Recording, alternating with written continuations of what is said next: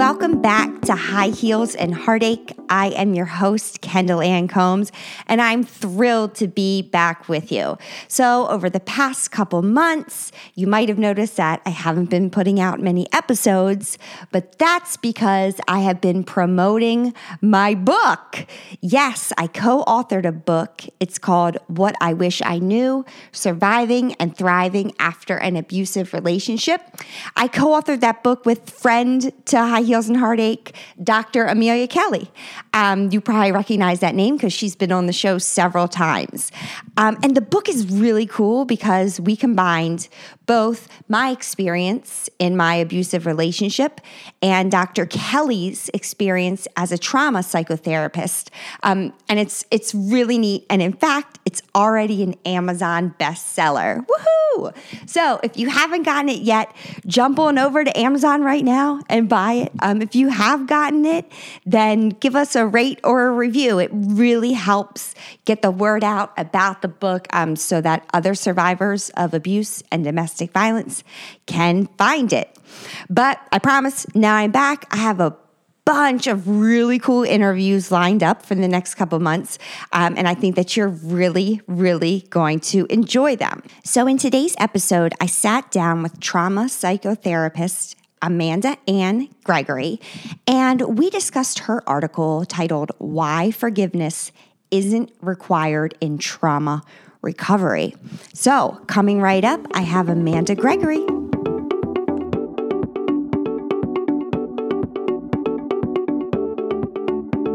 Hey everybody, welcome back to High Heels and Heartache. On the line with me, I have the fabulous Amanda Gregory. Hi, Amanda. Hello. So I found you, Amanda, because you wrote a really cool article called "Why Forgiveness Isn't Required in Trauma Recovery." And I really connected to the article. So before we dive in, tell us a little bit about how you became a trauma psychotherapist. It was completely accidental. Oh. This isn't something that, I had planned for. It's I knew I wanted to be a therapist, but not necessarily a trauma therapist. So I always tell people I was sort of conned into this by teenagers. My very first job, I worked in a residential treatment facility that specialized in treating developmental trauma. Okay. And so these were kiddos that had just been through a lot. And in that, I absolutely loved it. And I really aligned with the children. And then I started working more and more with adults. And I myself am a survivor of developmental trauma. Mm-hmm. And I didn't even realize that until I had been in the field for many, many years. And so just feeling that, trauma survivors are really my people. I really get them. And I just feel so privileged to be doing this work.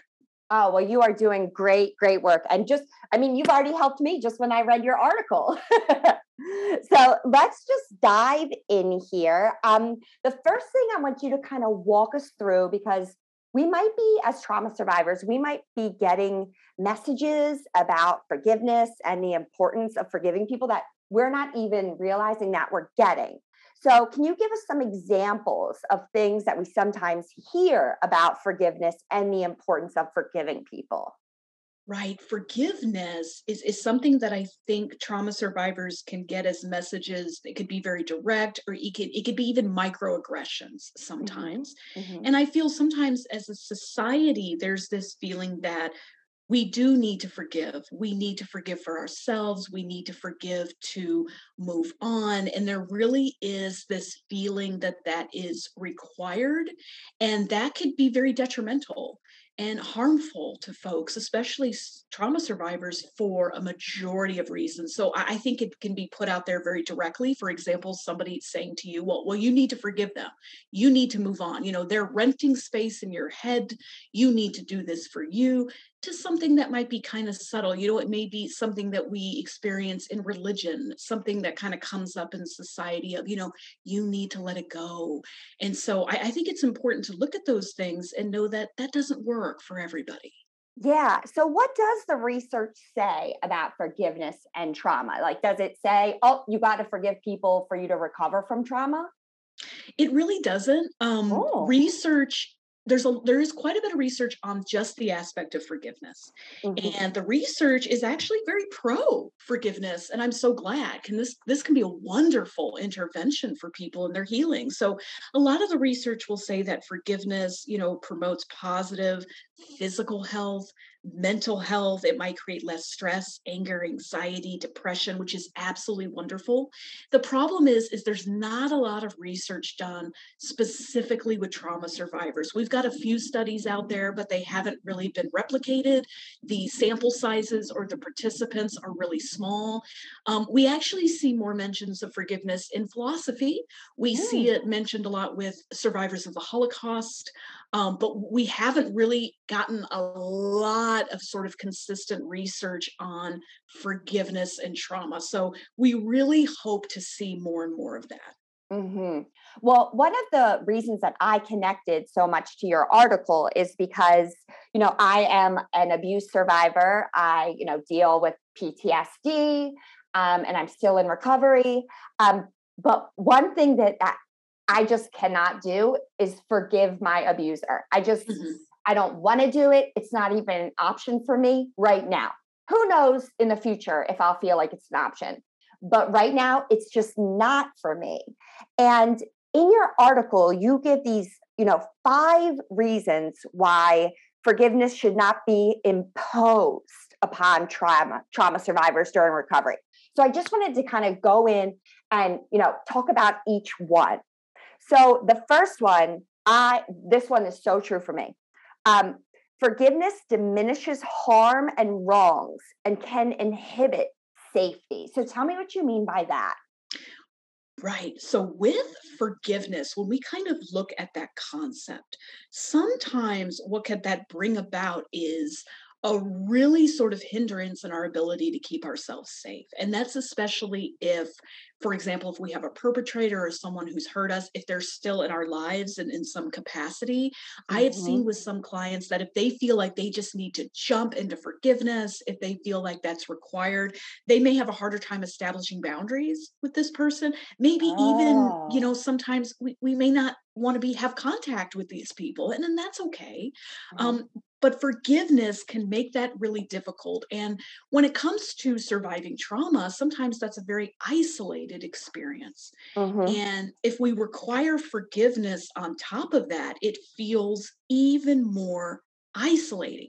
It almost feels like this, well, we'll just move on, just go ahead and forgive them. And it can really sort of decrease that relational support that we really need in the process of healing. And one thing I want to put out there is that people who mention forgiveness to us, even therapists that require forgiveness, I just want to say that that usually comes from a place of, really good intent. Mhm. And but I think we need to remember that as human beings, it's really hard for us sometimes to sit with another's pain, Yeah. particularly if we love them, if we Mhm. care about them. It could be really difficult. And so sometimes I, even as a trained therapist, want to jump in and fix. Mhm. I want the pain to go away. I don't want you to sit with this trauma. I want you to feel better. So sometimes people will mention forgiveness, encourage forgiveness, or require forgiveness to try to end someone's pain. So the intent might be great, but it doesn't really work out a lot of the time, particularly as people are trying to go through this healing process. Yeah, and in that same kind of vein, you say about there's a difference between acceptance and forgiveness. So, what is that difference? It's very tough, to see, because a lot of times there's a lot of overlap there. And a lot of times the feelings are similar of Hmm. relief, of Hmm. even closure. When Hmm. I look at forgiveness and when I'm working with clients of this, forgiveness is usually, focused on something else or even a situation. We can forgive something naturally occurring in the environment that impacted us. Whereas acceptance is we kind of get to the point where we can feel a decreased emotional reactivity when we think about it, Hmm. when we explore what happened. Now, acceptance is not, I'm okay with it. And I'm always telling my clients that. Acceptance doesn't mean you agree. It doesn't mean you're okay with it. It doesn't mean you like it. Acceptance is sort of this, it happened, period. At the end of the sentence, that's a fact. I don't Mm, have a whole lot of emotional stock in it. It doesn't really impact me to a huge level going forward. It will always be a part of me. mhm, And that's never going to be erased. And even, if we get to the best type of trauma recovery, it's still going to impact us in some way. And that's okay. But mhm. it doesn't have to impact us as much. And so that would sort of be a byproduct of acceptance. Yeah, I absolutely love that because that's how I feel about the abuse that happened to me. I do accept it, Hmm. but and this kind of just goes right into your next point about although I do accept what happened to me, I don't forgive my abuser. And it just goes with that point that forgiveness focuses on the abuser and not the survivor. Right. And many people will argue that point. They will say that, no, it's about you, it's about letting go. And I can see that. I really Mhm, can. But if you look at it from the perspective of a trauma survivor, usually trauma involves some type of shame. mhm, And that is when you can blame yourself, you can believe you're a bad person, I was a bad kid, I'm not good enough, I'm not lovable. And so with that shame, we have to be very careful when we are encouraging or requiring forgiveness, because that shame can really lead to this feeling of, well, as the survivor, I have to work harder then, I have to mhm. forgive them, I need to really focus on them. But we're not really, asking the other person, the perpetrator, to take accountability or do that. Now, sometimes that may happen, which is wonderful, but we really need to be careful about that, because empowering survivors is really important. Aligning with survivors, allowing them to tell their stories and go on their journey, as opposed to, I need you to focus on this person or this event or this circumstance, and I need you to let go. You need to do this. There's a lot of focus on that. We need to be careful there. Yeah, it then somehow like the survivor is responsible Right. where they are not responsible. No, they're not responsible for what happened. They didn't ask for it to happen. They didn't, participate in that. And so to say that, okay, now you need to forgive, you need to do it, this is your responsibility, that can be really damaging. It really can. And you touched on this previously, but the third kind of bullet is forgiveness blames the survivor, and that perpetuates shame. So tell me about that. Tell me how like that that idea reinforces this kind of victim blaming culture that we have. Right. And it's still very much there. We're working, we're trying to get a lot of awareness, but it's still very much there, where you're automatically kind of, looking at the victim and saying, what was your part in that? What would you do? And if we bring forgiveness into that again, we have this focus on the survival. You need to do something differently. You need to kind of take this action. And it almost has this feeling sometimes that the wrongs of the abuser somehow maybe equal the wrong of the survivor of not forgiving them. It's almost this Oh, this concept of two wrongs don't make a right. Well, yeah. it's not about that. That's too much of an easy explanation. And so if I'm a survivor and I'm already feeling shame, for someone to really require me to forgive someone, and I can't. And a lot of times survivors can't, because they haven't gone through the process of healing Mhm, and they mhm. haven't gone on that journey. So then now, well, there's something really wrong with me there. You just reinforced my shame. I worked with a 16-year-old boy who experienced severe physical abuse from ages 3 to 5 from his biological mother. Now, what he would do is he would purposely anger her so she would lash out on him so he can protect his younger sister. Oh. And that's kind of what he did. And it worked.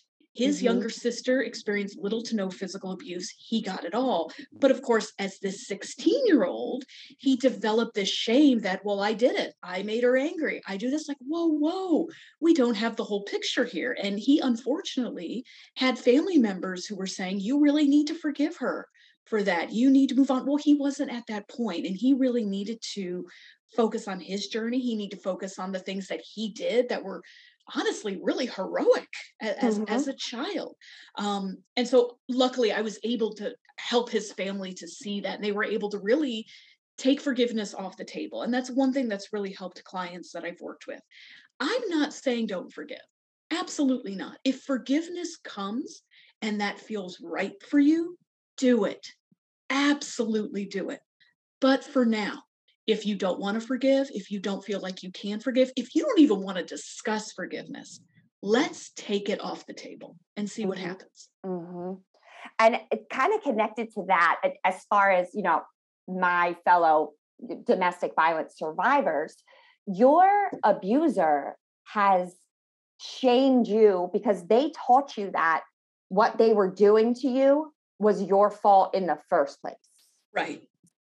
And so now, if we're getting this other message of not only should you be ashamed because it was your fault what your abuser did to you, but now it's also your fault that you're not forgiving your abuser. Right. And those come with the messages of what's wrong with you, right? It Mhm. must be something wrong with you. You need to work harder. Unfortunately, I think sometimes in therapy we communicate that, and we really shouldn't. This thing of work harder. You need to forgive. You need to move past the trauma. Whoa, that's extremely shame based. Uh-huh. And it's if you can't move past it, you can't move past it. There's no like you can try your best, but Hmm. you're not going to be able to get on that road until you are ready. Right. Another point that you make that I thought I had never thought of this before. And when I read it, I was like, my mind is blown. I had like that a little emoji, like with the with the head blowing on the top. That's how I felt.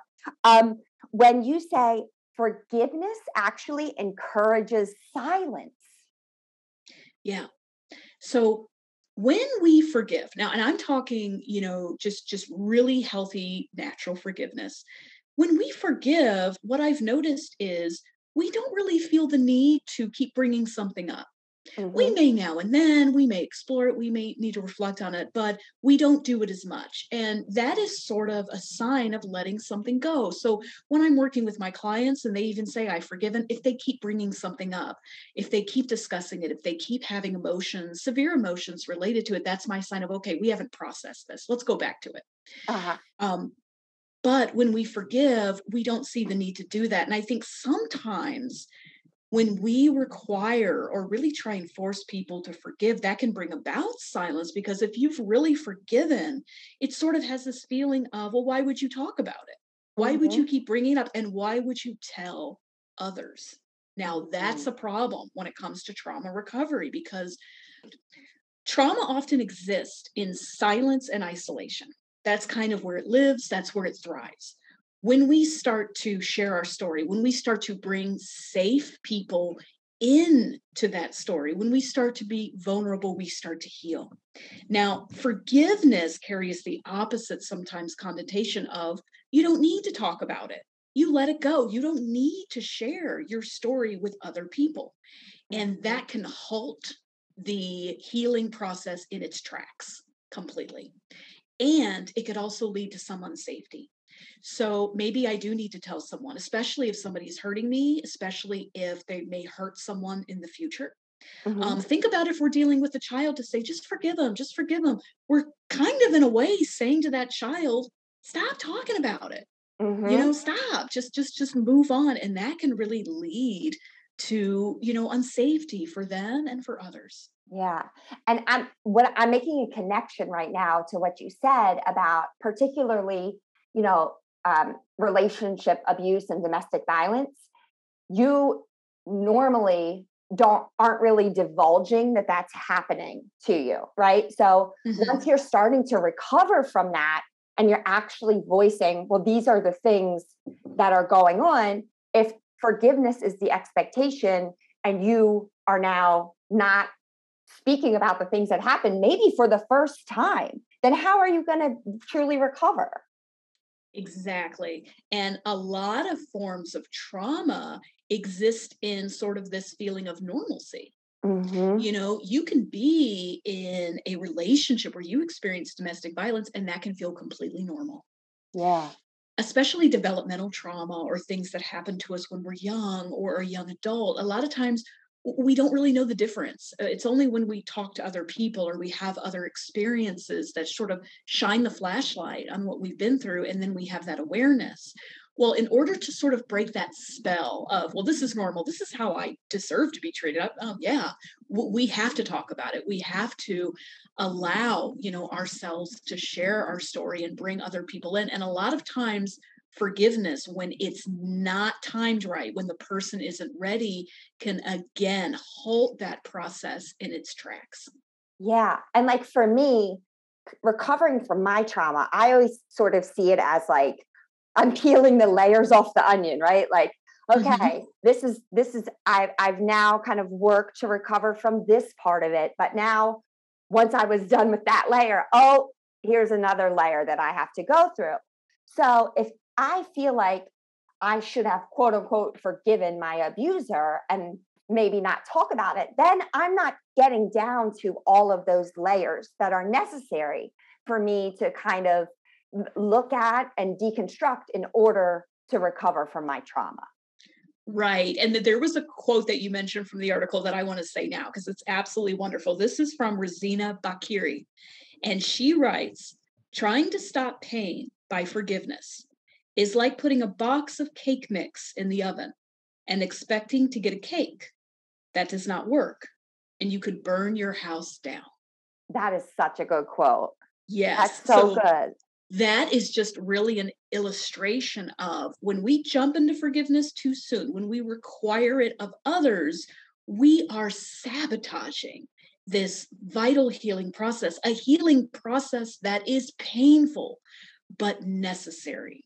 And I think as somebody, going through that healing process, that can be tough because we may look to forgiveness as a way out, as an escape route, Hmm. but it doesn't work. I've seen people try to do it and it doesn't work because all of the emotions are still locked inside. Hmm. Because you can't avoid true recovery through forgiveness. Right. It can be You part of your recovery, but you mhm. can't avoid it. And one thing I want to say is that when forgiveness is a part of recovery, it's usually near the end. Hmm. It's usually, in maybe those final stages, or it kind of comes, very rarely do I kind of see it at the beginning Hmm. or even in the middle. So I think that's important to know too, that if somebody is not forgiving, not able to forgive, doesn't want to forgive, let's not think that they're never going to forgive, right? That Hmm. that could still be part of their journey or maybe not. So I think that's important to know, that forgiveness could occur near the end of someone's journey, and that's okay. Yeah. So you don't have to at this moment think that forgiveness is never going to be part of your recovery, that that's going to be the way it's always going to be. Maybe when you're down the path, you'll feel differently. Exactly. And that is a big truth for trauma work, I've noticed. I have worked with some clients with severe, severe trauma, and Mhm. they've told me, well, I know I'm never going to be able to do that. That's an unrealistic goal. And I've just said, oh, okay. I didn't fight them on it. I was just, but in the back of my mind, I'm like, I don't know if that's true. And, after years of work, they get to the point when then they're able to do it. Hmm. So sometimes we do believe we're never going to be able to do something, but who knows? Let's see what happens when we get there. And one thing I do want to remark is people who have successfully really are in recovery from trauma and have not forgiven. These are people that we don't hear about a lot. And I think sometimes these people don't feel like they can share that. But Hmm. it's really vital, and it's wonderful that they were able to go on this journey, and it's completely okay that forgiveness was never part of that journey for one reason or another. So let me share my story with you briefly. It might help. Okay. So I experienced severe developmental trauma through most of my childhood with physical and emotional neglect. And my father has passed away. My mother is still alive. Now, I never felt the need to forgive my mother. because that never really made sense to me. And the way that my work sort of unraveled is I started out being very angry at my mother. I actually had to go through a grieving period for not having a mother, sort of that mother wound that we hear about in trauma treatment. And where I've come to is really this acceptance of my mother also experienced developmental trauma. She had an Oh, illness as a child, and she was treated very differently by her parents. She was very coddled. She was very much sort of raised to be a victim in a way, and she never got treatment. My mother and father were incapable of providing secure attachment for me and my brothers. mhm, They were just incapable. And so for me, that changes things. Now, I am not excusing my mother's the actions and inactions in any way. She mhm. needs to take accountability for that and do her own work. But what I am saying is that she was not capable.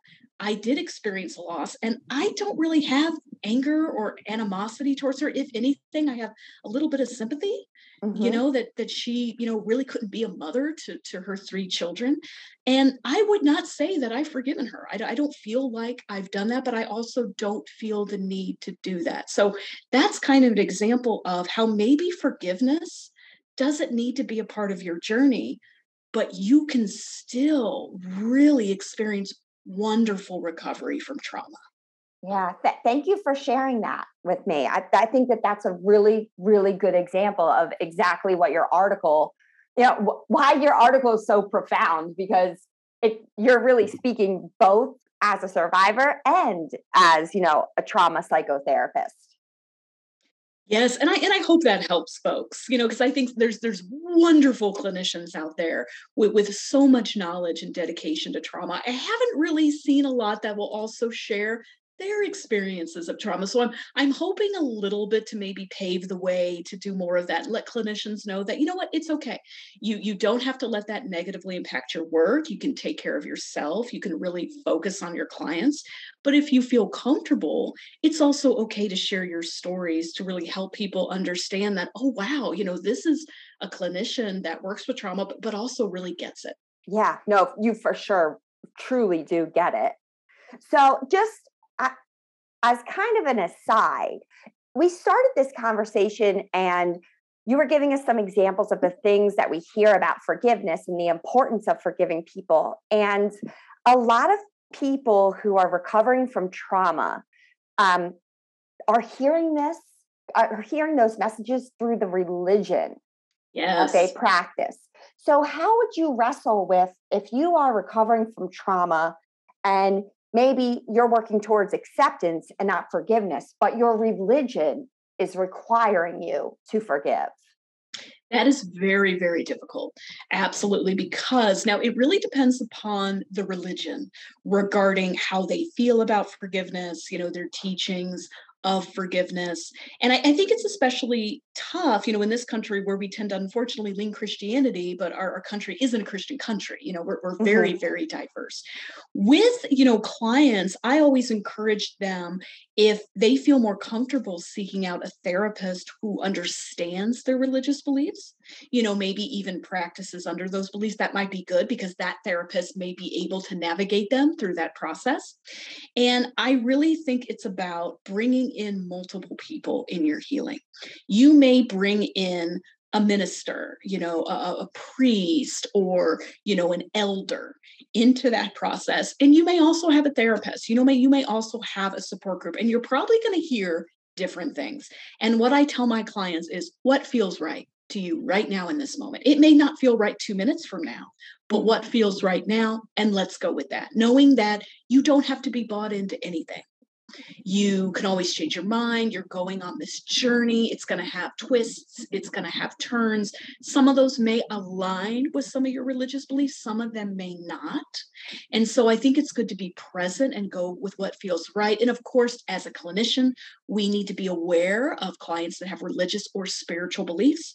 We need to respect that. We need to help them explore where are they with that? How are they feeling about that? And knowing that that is probably going to be coming in to the realm of trauma treatment, which it should. Yeah, that's really, really powerful insight. And I hadn't really thought of that about, possibly seeking out a clinician who shares your religion, because I don't know. I feel like it was weird to like ask them, but you're telling us like you probably would know why we were asking you because you probably would have an understanding of something that we might be struggling with.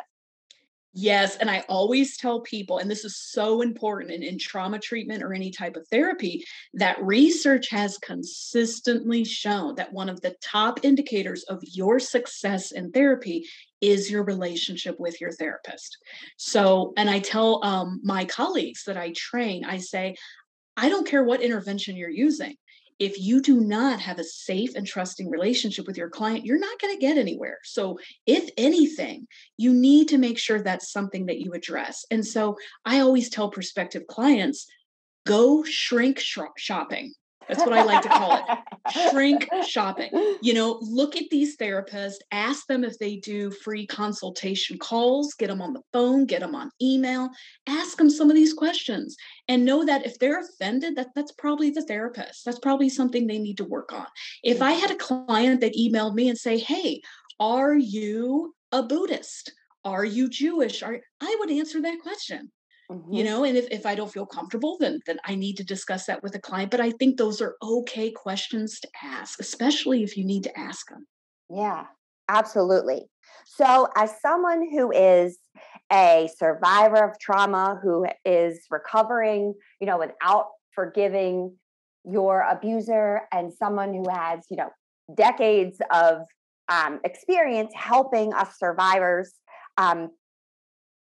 recover maybe without forgiveness, what insight can you provide to us of like, how can we do it? What are some tips and tricks you could give us? Absolutely. So there's a couple. One is relationships. And this is coming from the research. This is coming from what I've seen. So when we experience trauma, particularly developmental trauma or relational trauma, we can easily experience some disruptions in our attachment. And so it is so important that we make sure we have some relationships that are safe, that are healthy, that are reciprocal. Those can be romantic relationships, friendships, family, community groups. It's really important to experience that because I've noticed that the clients who are able to do that have much more of sort of a foundation under their feet when they go through this process. Now, the trick to that is sometimes trauma makes that difficult to create those relationships. So that's something that can definitely be addressed, in therapy. But I always want my clients to increase sort of their level of social support. Now, when it comes to therapy, usually when we look at therapy, I do encourage people who've experienced trauma to participate in therapy if they have the resources to do so. And when they do, we typically think of talk therapy, or CBT, which is absolutely fine, especially if that works for the client. But I always tell folks, make sure you're looking at other options too, because a lot of times trauma doesn't exist in our prefrontal cortex, particularly developmental trauma or childhood trauma. It's in the oldest part of our brains, our brainstem, our limbic system. And talk therapy doesn't always address those parts of brain. So I always encourage trauma survivors, look into other options, particularly if you haven't had a lot of success with talk therapy. We call them bottom-up approaches. So for example, EMDR, somatic or sort of movement therapy, expressive arts therapy, internal family systems therapy, any type of relational therapy can be great as well. If you can have a mixture, that's wonderful because then you kind of have your hands in a lot of pots and you're getting a lot of out of that, if that makes sense. Oh yeah, that's a great idea. Just because talk therapy doesn't work for you doesn't mean all therapy doesn't work. You just got to find the right one. Exactly. And I've worked with clients who've experienced talk therapy, didn't like it, so they came to me to do other methods, or they've had good success with talk therapy, but then the therapy was stagnant, so they needed to switch it up. So in addition to shrink shopping, I tell clients, switch up your therapy at any time. Ask your therapist, can they do something different, or can they maybe refer you to someone to get some different interventions or a different take? I love that. What a great idea. Well, thank you so much for being with me today. And again, your article, I'm going to put a link to it in the show notes. But for me, it was so profound and it really spoke to me. So thank you so much for all of the work that you've done and continue to do, to help survivors. Oh, thank you so much. And if anybody wants more information, I have a ton of free resources on my website. Just type in Amanda Ann Gregory and it'll take you there. Okay. And I'll also put a link to it in the show notes. Great. Thank you. Thanks. Have a great day. Bye. Thank you again to Amanda Ann Gregory for being on the show today and discussing her article, Why Forgiveness Isn't Required in Trauma Recovery. Please check out the show notes if you want to read that article because there's a link there. And there's also a link to her really cool blog. It's called Transforming Trauma. And there's a lot of really, really good information on there. And while you're clicking on the internet, why not just go on to Amazon or Barnes & Nobles and Target and buy What I Wish I Knew, Surviving and Thriving After an Abusive Relationship. And if you've read it, if you could please rate and review it and this show, it would mean a lot to me. If you are in an unsafe or unhealthy relationship, there is help available. Please call the National Domestic Violence Hotline. That number is 1-800-799-7233. Again, that number is 1-800-799-SAFE.